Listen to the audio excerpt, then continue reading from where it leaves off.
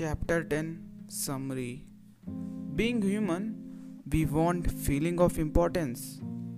So when you condemn yourself, the only way they can nourish their self-esteem was to take magnanimous attitude of showing mercy. Therefore, admit your mistake as quickly as you can.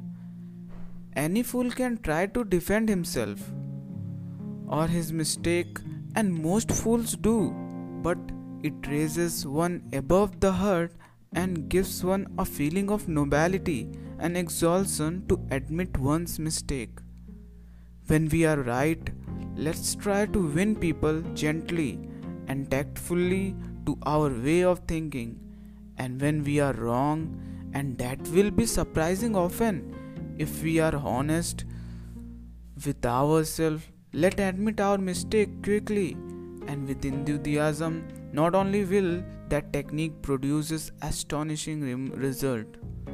Remember the old proverb: by fighting you never get enough, but by yielding you get more than what you expected.